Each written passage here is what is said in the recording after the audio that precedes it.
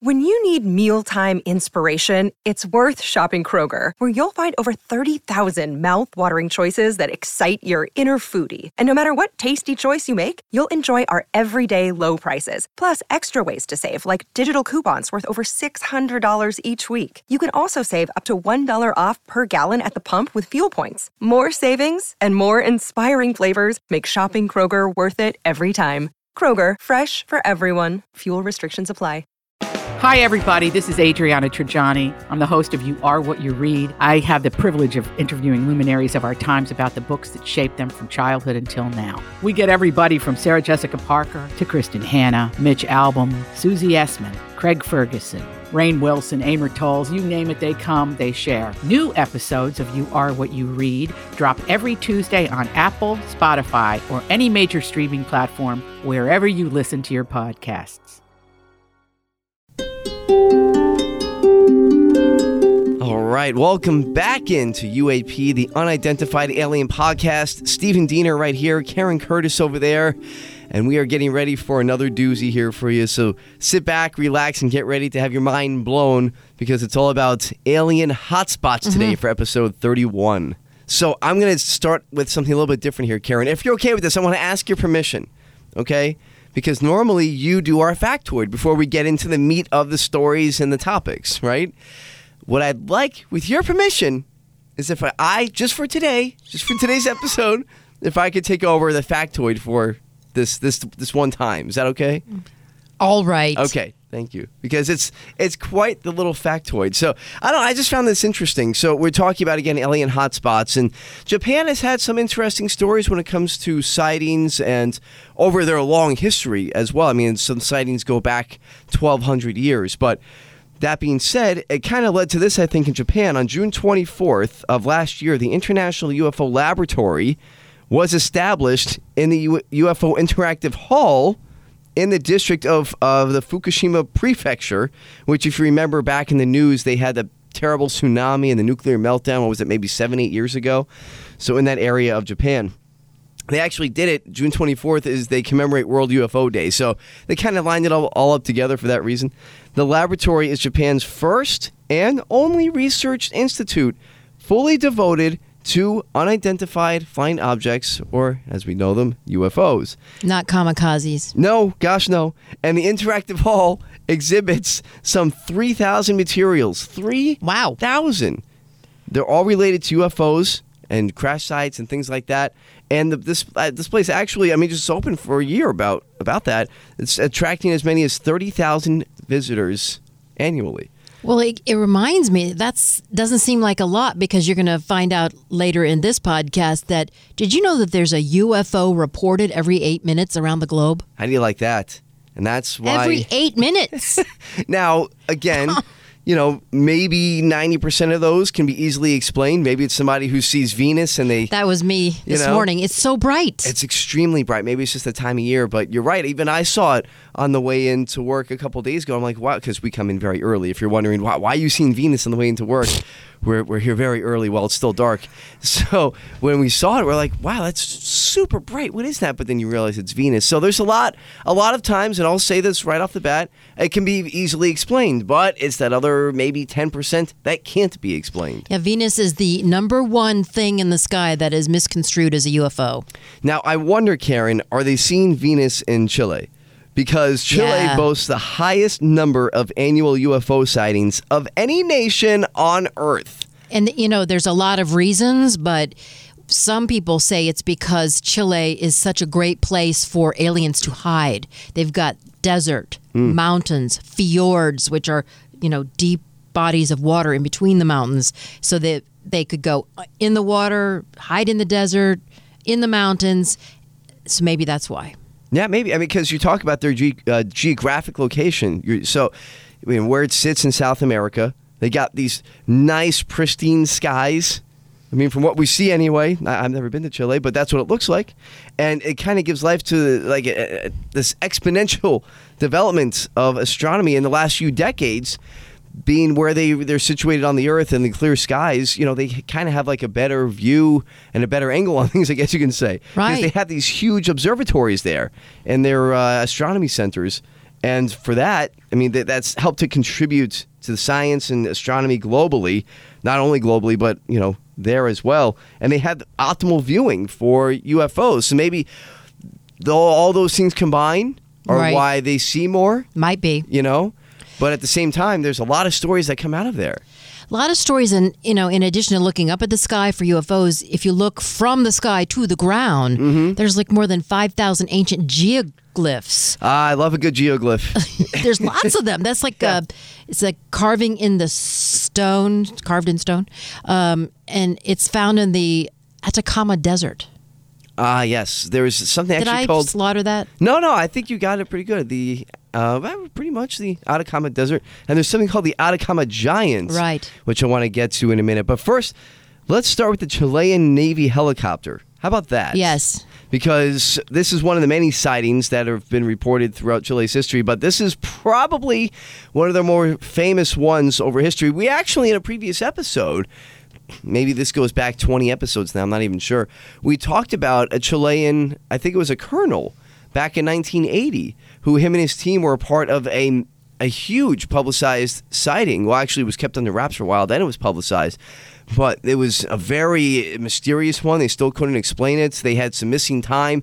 So there's been stuff like this reported throughout Chile's history. And this one specifically goes back to 2004, to be exact, November 11th, 2014. I said 2004, I'm sorry. 2014, and it was a Navy captain and a technician. They were on a routine daytime patrol. It was just a mission flying through the north coast along, the Chile there, west of Santiago, in case you're wondering. And they filmed what is UFO. They can't understand what they saw. Now, the Chilean Navy has admitted it can't explain the video, filmed by its pilots, showing the UFO. And this kind of relates, I think, Karen, to the Tic Tac video. I think that's why I'm thinking 2004, because that was 2004 off the coast of San Diego when our Navy, got the footage of the famous Tic Tac video that everybody's seen now that kind of started the whole process of government disclosure. And that's why it's kind of a similar scenario. And Chile is very active in disclosing UFO sightings. They're like all about it. Yeah, you're right. That's why it's really easy to track it. That's true. They're pretty open, unlike us. And we've opened up countries. more. That's true. We have become a little bit more open. Now, here to add to the kind of craziness behind this story, the UFO was spotted in broad daylight, and it was filmed using the helicopter's infrared camera. And it's weird. So this is a weird one. We're going to have the picture. I might actually have up the video. I might put up the video because the picture doesn't do it justice. Normally, we like to have the pictures up on our blog page, but the video, you think you have to see the video for this to kind of give it the full scope. Normally, when we see a UFO, there's a report of a UFO, UAP, there's no type of, trail. There's no exhaust. Right. For whatever reason, on this particular one, it was giving off a strange line of what looks like exhaust. Yeah, actually, this is from the show The Proof is Out There. And, like you said, it didn't show up on the radar of the helicopter. Right. But it showed up on the infrared camera, the FLIR camera. I used to fly in a helicopter and do traffic, and I ran the FLIR camera. So there's an infrared quality to it, so we would help police in searching for people on the ground. If they were running from police, a suspect, they would show up as a warm dot in a forest, So that's what this shows. So the object is warm in the sky. So we see here, this is done in infrared. Everything that's white is cooler, and everything that is in black is much warmer or hotter, giving off a lot of heat. Based on the thermal camera's readout, the object is hotter than everything else in the frame, and the Navy crew says the object's speed matches their own 130 knots. Then look, the objects seem to release a plume of some sort, not once, but twice. For forensic investigator Chase Klotsky, the plumes are an intriguing sight. I've just never seen anything like this before. And the plume, what is that? It's so unusual. Is it gas? Is it vapor? One thing Klotsky is certain about: the video is not a hoax. This case is absolutely the real deal. Chile actually openly investigates their UFOs. So when the Chilean government comes out and says this is something that has the characteristics of a UAP, you can take it to the bank. So cool. And they said, no, it's not consistent with a drone or a balloon. One guy thought it was a plane dumping fuel or an aircraft contrail, like you suggested, but planes only dump fuel really out over the ocean. This was near a major city with many millions of people. And it was low. It was about 4,000 feet. Yeah. 4,000 feet. So usually contrails of ice only form above 30,000 feet. Exactly. So all that is blown out of the water. So every type of plausible explanation you can think of is basically debunked, which is why even on that show that we got, that you heard that sound there from, no one could explain it. And this why with this particular case, this is a bona fide unidentified flying object, or as we refer to it in the scientific community, unidentified aerial phenomenon, which gave us our name of Unidentified Alien Podcast. See how that all connects there? I got it. So it's an acronym for us. Exactly. It's all about us, Karen.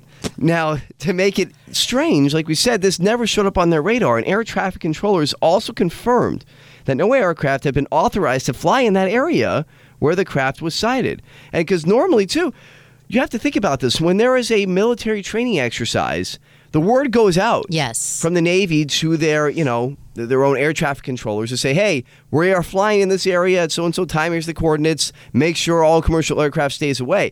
Now, it's possible that you have some boneheaded pilot who doesn't listen to the order and flies into the practice. Sure. I mean, that's happened before. But normally... And jettisons its fuel? That doesn't happen. What is that? Yeah, exactly. I mean, it was a long plume, too. When you jettison fuel, it generally goes straight down. And exactly. And this is something that we always like to point out as well with the stories that we give. A lot of the stories that we give they involve what we like to call highly trained professionals. As usually has to do with a pilot, some type of military personnel, some type of government official, somebody who's in the know. And aeronautics. Yeah, exactly. Or somebody who would know the difference between, Venus or UFO, And that's what these guys were. These, in the words of a general, okay, the director of one of their main investigative, I guess you can say, outlets over there in Chile, he said in his quote, they were highly trained professionals, talking about the helicopter pilots, with many years' experience, and they were absolutely certain that they could not explain what they saw. There it is. What was this? Again, we'll have the video up on 850WFTL.com. It looks like two blobs. Yeah. And then, which one guy said, it could be the two engines of an aircraft. Nope. No, but then it would have shown up on radar. But again, you be the judge. We've given you our opinion. We say it all the time. We give you the story. We give you the testimonies. You decide. You decide. So you can see the video after you heard the testimony there. It's going to be 850WFTL.com. Search under the podcast tab there. You'll see UAP. Just click on that and you'll find our blog page with everything, not only from this episode, but from past episodes too. You can go down the UAP rabbit hole. It's all there. It is. It's fun. It is fun, actually. So, when it comes to Chile as well, I don't know if this UFO maybe came from the geoglyphs out of the Atacama Desert there. It's because it's like the Nazca lines are in South America as well. They are. That's right. Yeah, it's also in South America. So, in this one, this is, again, in a big desert in Chile, the Atacama Desert. Again, if we're saying it's poorly, we apologize. We could try to say it in Spanish, which is Gigante de Atacama. Very nice. That might have been better. I don't know. So it's very good. No, this might be harder to say. The geoglyph that we're referring to here, because there's over 5,000. Anthropomorphic. Thank you. There's over 5,000 in this desert, like you said, Karen. And a lot of them are pretty easy to understand. They resemble different animals or farmers or different things like that. But the one that really catches people off guard, aside from the spirals, because there are spirals, and that's very intriguing when it comes to geometry, and you think about spiral galaxy. You also see those right in different geoglyphs around the world. Okay, you see the spiral in a lot of different geoglyphs in England and things like that as well. So that's also in this desert. But the one circles. Yeah, but the one that caught people's eye is this giant. So this is the largest prehistoric anthropomorphic. Did I say it? That's close. Close enough? Yeah. Anthropomorphic? I don't know. The figure in the world. Okay? I know. I can't say it. Anthropomorphic.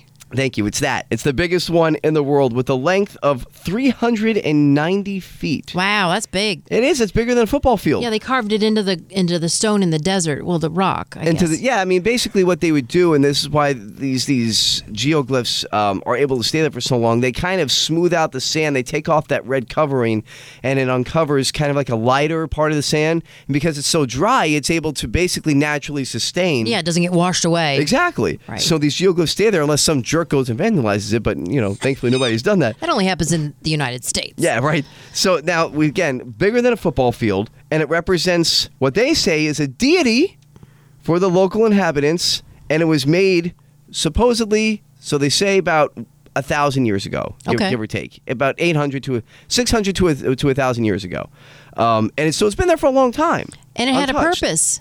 It did, and again, it always goes back to the deities, doesn't it? Yes, it does.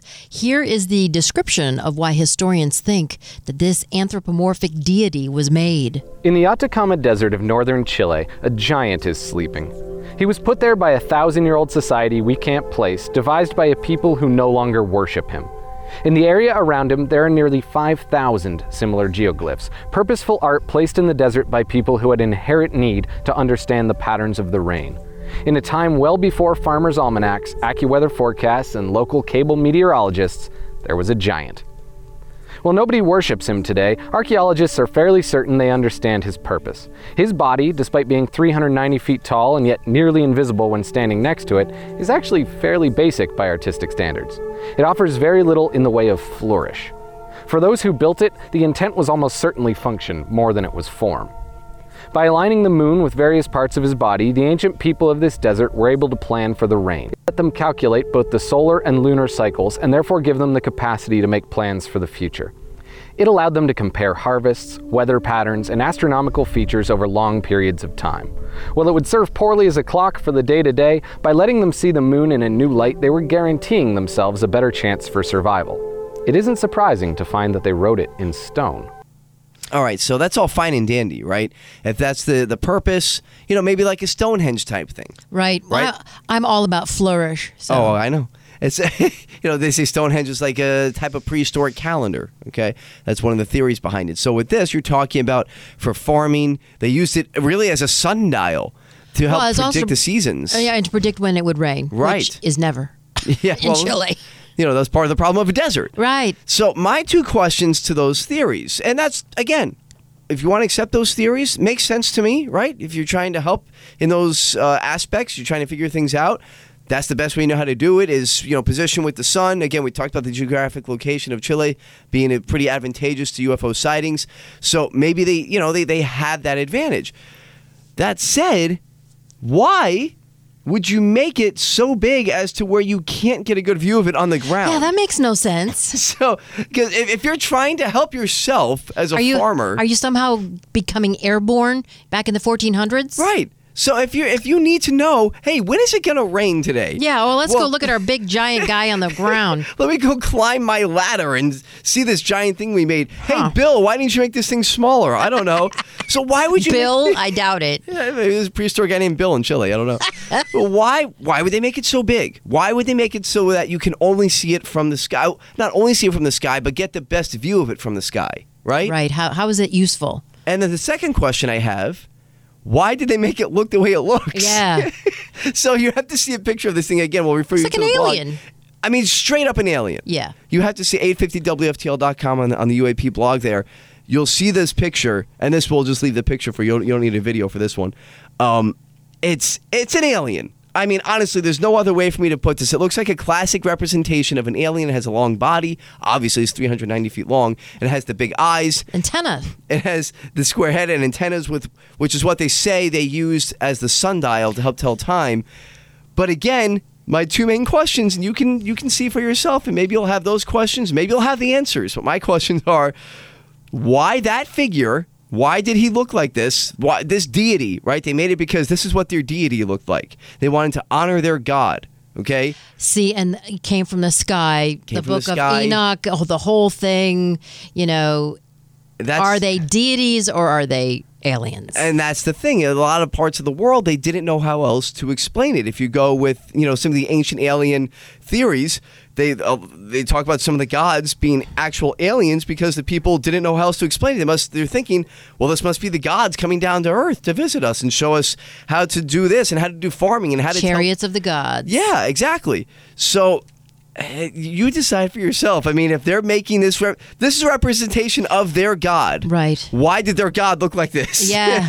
And, that whole area and surrounding, very commonplace for geoglyphs. So Right. something weird's going on. They did an interesting study, though, that was done where NASA's looking into the desert in Chile. And what they're trying to learn from the desert is if we can survive on Mars. Huh.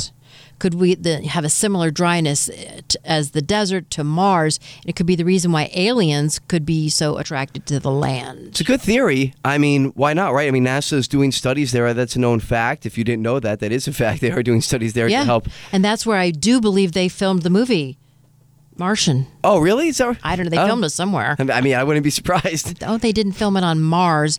I don't think you can grow potatoes on Mars. Who knows? But here's what they said about the desert being similar to Mars. Chilean astrobiologist Amanda Azua believes the survival of life in the Atacama shows the existence of water on Mars is not necessarily a prerequisite for life. Scientists have found life forms such as fungus and microorganisms in the desert. Until recently, we believed that in areas of Mars where there was evidence of water, we would find or maximize our chances of finding life. What we are saying here is that we have found places just as dry as Mars on Earth, and yet they are colonized by a variety of different microorganisms. So we went back in search of life forms and said, you know what? There are areas where it previously looked like there was no chance of finding life forms because it was too dry. And we are demonstrating the opposite. Yeah.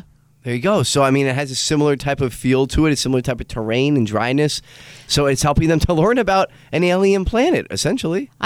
It can't be too cold, too wet, or too dry. Right. They find little microorganisms in the ice in the Antarctic. Right. That's living. Yeah. So it makes you wonder. Maybe there's life is everywhere. Maybe that's one of the reasons why, Chile has the highest UFO sightings around. But there's billions of galaxies with billions of stars like our sun that are surrounded by billions of planets. We cannot assume we're the only thing going in this universe. That's what we think. Yeah. And they might also think that in the UK because that's our next hotspot, Karen. That's right. The UK. These little kids are so smart, by the way. Oh my gosh. Aren't they so well spoken? Yes. These kids you're getting here in a second. Oh. And it reminds me of another story, actually, that I'll relate. It's super interesting when you kind of connect the dots, which we always do here from previous episodes, corroborating evidence, as we like to call it. So you wouldn't think so, but Wales, of all places. Well, that's where they got the stones for Stonehenge. Right, okay, there you go. They bashed them out of the living mountain, and they rolled them on trees 200 miles. Makes a lot of sense, right? Built Stonehenge. Wales has Druids. The highest Wales. They have the highest percentage of reported sightings out of all the countries in the UK. When it comes to Ireland and England, all that good stuff. The most famous case goes back 45 years when you're going to hear these kids. When, believe it or not, they talk about a cigar-shaped UFO that they saw over their school. Their playground. And they recall and it the wasn't event. just one kid. Right. It was a handful of them. A handful of kids, which, again, relates to another story, but we'll let them tell their story first. Yeah, so here's a bloody handful of kids that saw something strange. Well, I saw the spaceship. I didn't see the man. The spaceship, it looked a cigar shape with a dome on it. And it had a yellowy, orange to red light on the top of it. How clearly did you see it? Well, I couldn't see its face because it was too far away. Oh, you say you saw a man as well, did you? Yes. And what about him?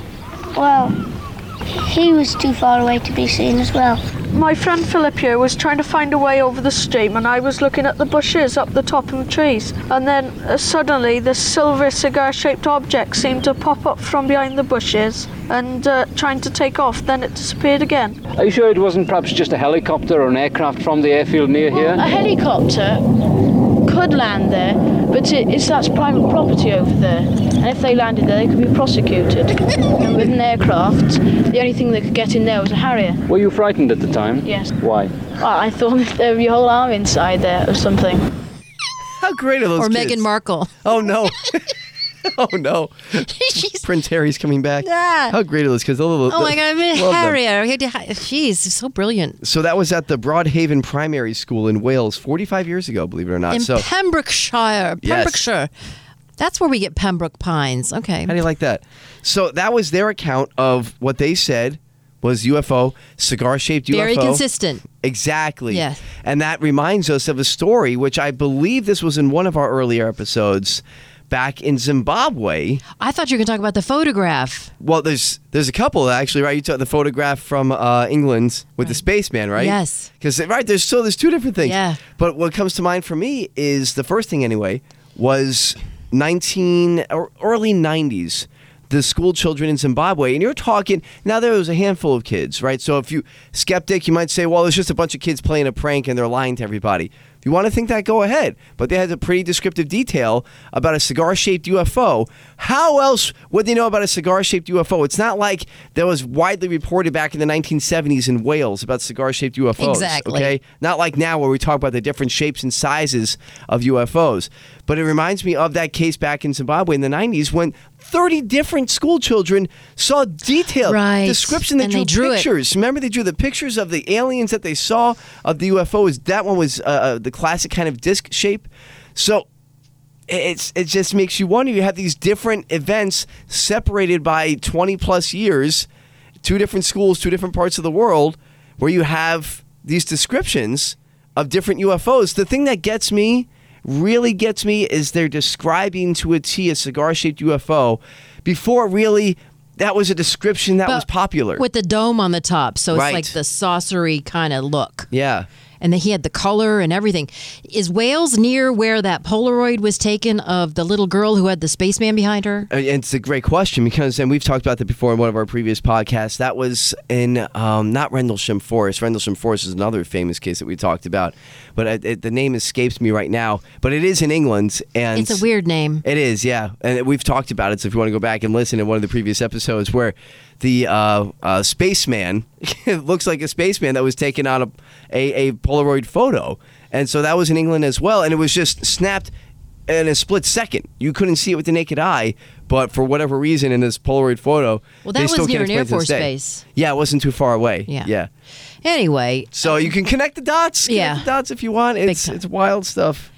But here in the U.S., and locally, I mean, here in Florida, we rank third, only behind California for the most reported UFO sightings, right? I think second, actually. Oh, second. Yeah. So it'll give us a little bit more credit. As for right. Here in the States, we'll come back locally. We say locally because we're in Florida. If you don't know, we've said it before in other episodes, but we're in Florida, Karen and I, where we do the show here. And when it comes to Florida, something's always going on in Florida, right? I mean, everybody's heard of Florida Man. There's always a Florida connection. Always. It's the Solway Firth spaceman. Solway Firth, thank you. Solway, I knew it was driving me nuts. Yes, Solway Firth spaceman is what we're referring to with showed up in the picture behind the guy's daughter. Creepy. Yeah, you can find that in the Solway Firth spaceman episode that we did back maybe a few months ago. And we have the picture. You can find it's all on the blog, 850wftl.com. Search UAP. So, but when it comes to Florida, like you said, Karen, ranks only behind California for the most reported sightings with over almost 6,000, while California almost doubles that amount. Right. And that's part of the reason why one of our senators, Marco Rubio, has been pressuring the Pentagon to declassify everything. Oh, okay. It has on unidentified I thought they did. objects. They didn't? Well, they only classified from 2004 on, right? Okay. But he was a big reason why actually the declassification happened at all last summer. Cool. Because he was kind of one of the big names, if you will, putting pressure on Congress to do that and to talk about other life in the universe. Now, we know in Florida, you and I know this especially, we have plenty of defense contractors around here. Pratt Whitney. Oh, my gosh, yes. I passed by that before. We talked about It's on the Beeline. Yeah, the Beeline Highway, West Palm Beach area. They make jet engines and stuff. They do, and I know for a fact, and this is interesting that I can make this connection, one of our old neighbors, I used to live out in a town called Loxahatchee. Which is Turtle Creek in Seminole. That's correct. That's what it means. And our neighbor there worked at the Seminole Pratt Whitney facility on the Beeline Highway in the Loxahatchee area of Florida, which if you're not familiar with Loxahatchee, it's basically way out west. It's west of West Palm Beach. So everybody knows West Palm Beach. So it's in that same vicinity as far as, geographic location of West Palm Beach, but just west towards like in between the Lake Okeechobee there. But anyway. Lots of mosquitoes. Yeah. Oh, my gosh, yes. Don't even get me started on the mosquitoes. Speaking of aircraft. Golly. Prehistoric-sized mosquitoes out there. It's ridiculous. But anyway, our neighbor there had told us he was, a Navy man. He's kind of retired, so he worked at Seminole Pratt Whitney. And he said, he's like, yeah, there's stuff there that I can't even talk about. Really? That we work on. So, and he's told me that before, and I wanted to kind of press him. This was a few years ago before we even started this podcast. Holy moly. But I'll never forget him telling me that. He's like, yeah, I can't tell you some of the things that I see there and work on. He had a certain level of clearance. He had top secret clearance to be able to work at the Seminole Pratt, or I shouldn't say Seminole Pratt, but Pratt Whitney. Seminole Pratt is the road. It's the Pratt Whitney facility on the Beeline Highway. So you need, it's kind of a secret military base, honestly. Whoa. And so over there, they work on different things. In fact, they had to scrub from Google Earth. There was an image there of a kind of a UFO-shaped craft with like a triangle shape. The triangles that we always talk about that were at the Pratt Whitney No, facility. and it showed up on Google Earth because you can scramble areas. Google Earth, That's right. It scrambles all our military bases are scrambled. That's right, yes. And you can't see them on Google Earth, so they had to do the same thing with Pratt Whitney, apparently. Yeah, huh? it was like an oddly shaped craft. It was a little bit pointy. Well, CBS 12 found it, right? They did. One of our local news affiliates here. They went to get an official answer, but what happened? No? Well, no. No. They had no What? comment. Yeah, what pointy shaped thing are you talking about? What secret technology are Yeah. you working on? So, and that's the point we're trying to make is with Florida, and that's why we wanted to make the point of different Well, we have the aerospace Kennedy industries. Space Center. Right, you know, Space Force. How many times have the SpaceX rockets that have gone off have been mistaken for UFOs down here? So we have a lot of things here, and that's our point. It's kind of a long-winded way of saying that we have a lot of things here that can be mistaken for UFOs, whether it's secret military work that's being done, you know, a space shuttle, SpaceX rockets going off. There are things that can be misconstrued, but then there's things that we don't know what they are. So kind of like the video that came out of Miami, which has been disputed. In the interest of full disclosure, there has been a lot of reports that say, well, this one was a hoax. I know that, but you know what? I disagree. They're saying there were no other witnesses except this one guy. That's not true. And there are other witnesses. Yeah. I covered this when it happened. That's right. I remember talking about this. June of 2020. That's yes. right. There's videos, plural. It shows this triangular formation of 6 mysterious lights hovering over downtown Miami, the skyline. Mm-hmm. And, well, here's the audio. Miami, Florida, in June of 2020. A man on the balcony of a downtown high-rise appears to capture something in the sky, and it's jaw-dropping. Wow. No bull. Here's a sky over here, downtown, my house, my hand. What the is that? Holy. Let's push in on that. At first glance, I'm gonna say it looks like a triangular craft rimmed by 5 lights, but a closer look reveals there's a 6th light, and one light is much brighter. And then... Oh, what is that? What the... The lights fan out like they are 6 different craft. As the witness continues his play-by-play, they zoom off into space at warp speed. Oh, wait. Bye. Author and journalist Alexis Brooks has written and spoken extensively about UFOs. So the question becomes, could this be a UFO? There are a lot of people having a lot of sightings, particularly in more recent years. In fact, it's been known that a sighting is reported every 8 seconds globally. 8 seconds? Whoa. I thought it was 8 minutes. Wow. It I'm was so even wrong. No, I mean, it was 8 that's amazing. seconds. It's even less than we thought, even more. My God. Well, okay, so here's the thing. There, one guy says, well, the guy that's on his balcony says, here's my house, here's my hand. And then as he's doing the play-by-play, usually there's supposed to be a little bit of drag time between when something happens in our vision to when we react to it. Okay. A reaction time. All right. And he's like, he seems to know, this guy says, he seems to know what's going to happen. But I don't know. And this guy's also calling it a hoax. As we step through this frame by frame, the clouds move and the object doesn't move with the clouds. The object, frame by frame, is changing position while the clouds are more gently moving in one direction. This is evidence of bad tracking, it's called, and it's a process by which we put fake things into real footage to make it look real. And the biggest red flag of all, how could a cluster of UFOs appear over downtown Miami and only one guy notice? Where are the other witnesses? We had one. No. There were more than one. And apparently that's an app that you can use to juxtapose like lights over. Is that right? Yeah, but I think it was real because there were other people that also posted it. There were other videos. Yeah. That's true. So I'm not sure why they got there. That was the show again. The truth is out there. Proof is out there. Proof is out there. So we appreciate that from them. But they got that wrong because we did cover that locally here last summer. Yep. And well, actually, a year and a half ago.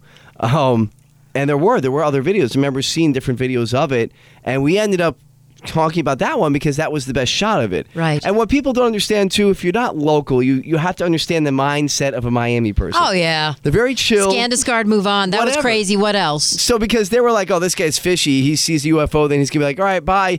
Yeah, in Miami, that's how it is. Yeah. So yes, that was very on point. Nothing surprises them in Miami. He's just like, point. what the heck? It was pretty much the reaction I would expect from a person from Miami, honestly. Exactly. But again, we'll have that video up, so we'll have 2 videos up. We'll have the video of the Chilean UFO that we talked about with the weird kind of gas trail it was leaving, and then of that one, you can decide for yourself. You know, Please. what do you make of these? They say it's a hoax. I say no. And also, here's another familiar Florida face, former NASA astronaut. See, I thought that Senator Bill Nelson was an astronaut before he became a U.S. Senator, but then I guess I got him mixed up with Tony Nelson. Ah, good old Tony Nelson. Anthony Nelson from I Dream of Jeannie. And he lived in Cocoa Beach. Yeah, that's true. But apparently Bill Nelson's an attorney and he's now the NASA administrator. And Right. he's like, he's bought this whole thing, hook, line, and sinker. Yeah. In 1986, of course, he was the second sitting member of Congress. He is an astronaut. He went into space on, he was a part of the, he was a payload specialist on Columbia. Space Shuttle Columbia. He's had experience in space, which is why, one of the reasons he became head of NASA. He's also an recently. attorney. Right. So, a pretty accomplished guy. Now, he says, the reason why we bring up Bill I Nelson. was thinking of John Glenn. Ah, good old John Glenn. Yeah, anyway, go ahead. But we bring up Bill Nelson because, again, reputable name. Maybe a little bit more reputable than Miami guy there. And but he's old as the earth itself. He's pretty old now. But when it comes to Florida, that one in Miami is just one of many sightings that have been reported. And its most recent, pretty famous sighting that's been talked about recently. And Bill Nelson, again, a Florida senator, he's an astronaut, took off from Cape Canaveral, and now the head of NASA in Cape Canaveral. And he says he believes we're not alone. No, he does. Absolutely. And he's told NASA and this NASA scientist to examine, this is an active order from the head of NASA to examine UFO footage, which has never been done before by the head of NASA. And he wants them to report their findings if they come up with anything. Yeah, and he also wants, this whole Mars thing is really important too, because he thinks that, it might also lend some credence to the fact that we're not alone. We're looking for life. This is a part of NASA's mission. Are there other planets elsewhere that there is life? Now, I know what you've seen is what those Navy pilots saw in 2004, and there have been some 300 sightings since then. And I've talked to those pilots, and they know they saw something, and their radars locked onto it. And then all of a sudden it was here on the surface, and then it's there. And they don't know what it is, and we don't know what it is. We hope it's not an adversary here on Earth that has that kind of technology, but it's something. And that's the bottom line. That's it. He said it perfectly there. We don't know what it is, but it's something. And I love that he referred to the 2004 Nimitz because that's, again, we've talked about that all the time. That's what started this whole thing. Exactly. And you can't explain that away. No one's been able to explain that away in 18 years. No. Still trying. Yeah. Oh, boy. So, wow. There was a lot there. We did a lot today. I love it. And next week, you're going to stir up the pot with the Pope. Yeah. I was debating on this because... UAP stands for Unidentified Alien Pope. I'm afraid I'm going to get excommunicated from the church for doing next week's episode. Yeah, you're a resident Catholic. Yeah, and next week, it's time. I got to dive into what the Vatican might be keeping secret, because they have a lot of secrets. They have this vault. There's tons of history in there. Well, there's lots of books of the Bible that talk about weird things in the sky. The Book of Enoch. Well, they left it out of the Bible. They left it out, right. It's one of the missing books, as they say. Yeah. But I got to dive into it, Karen. We got to go and look at the Vatican, what they might be hiding when it comes to UFOs and aliens and their existence. What do they know? That's so unbelievable. Don't tell me Jesus is an alien. No, we're not going there. Oh, man. We're not going down that rabbit hole. Ruin my life. But until that time next week, well, again, appreciate everybody. That the response to the show has been unlike anything we could have ever imagined. Phenomenal. So thank you all. Otherworldly. We're glad you're enjoying it, and please continue to do so by downloading it on Apple and Spotify, and right there on 850WFTL.com on the UAP blog page, right there on the podcast section of the site, you'll find UAP. You'll see everything we've talked about on previous episodes. You can follow us on Twitter as well at UA Podcast 850 and catch up with us there for all the latest updates. But until next week, we'll talk to you again on episode 32 for Vatican Secrets. Oh my gosh, I can't wait. Thanks for joining us. Karen Curtis there, Stephen Diener here. Have a good one.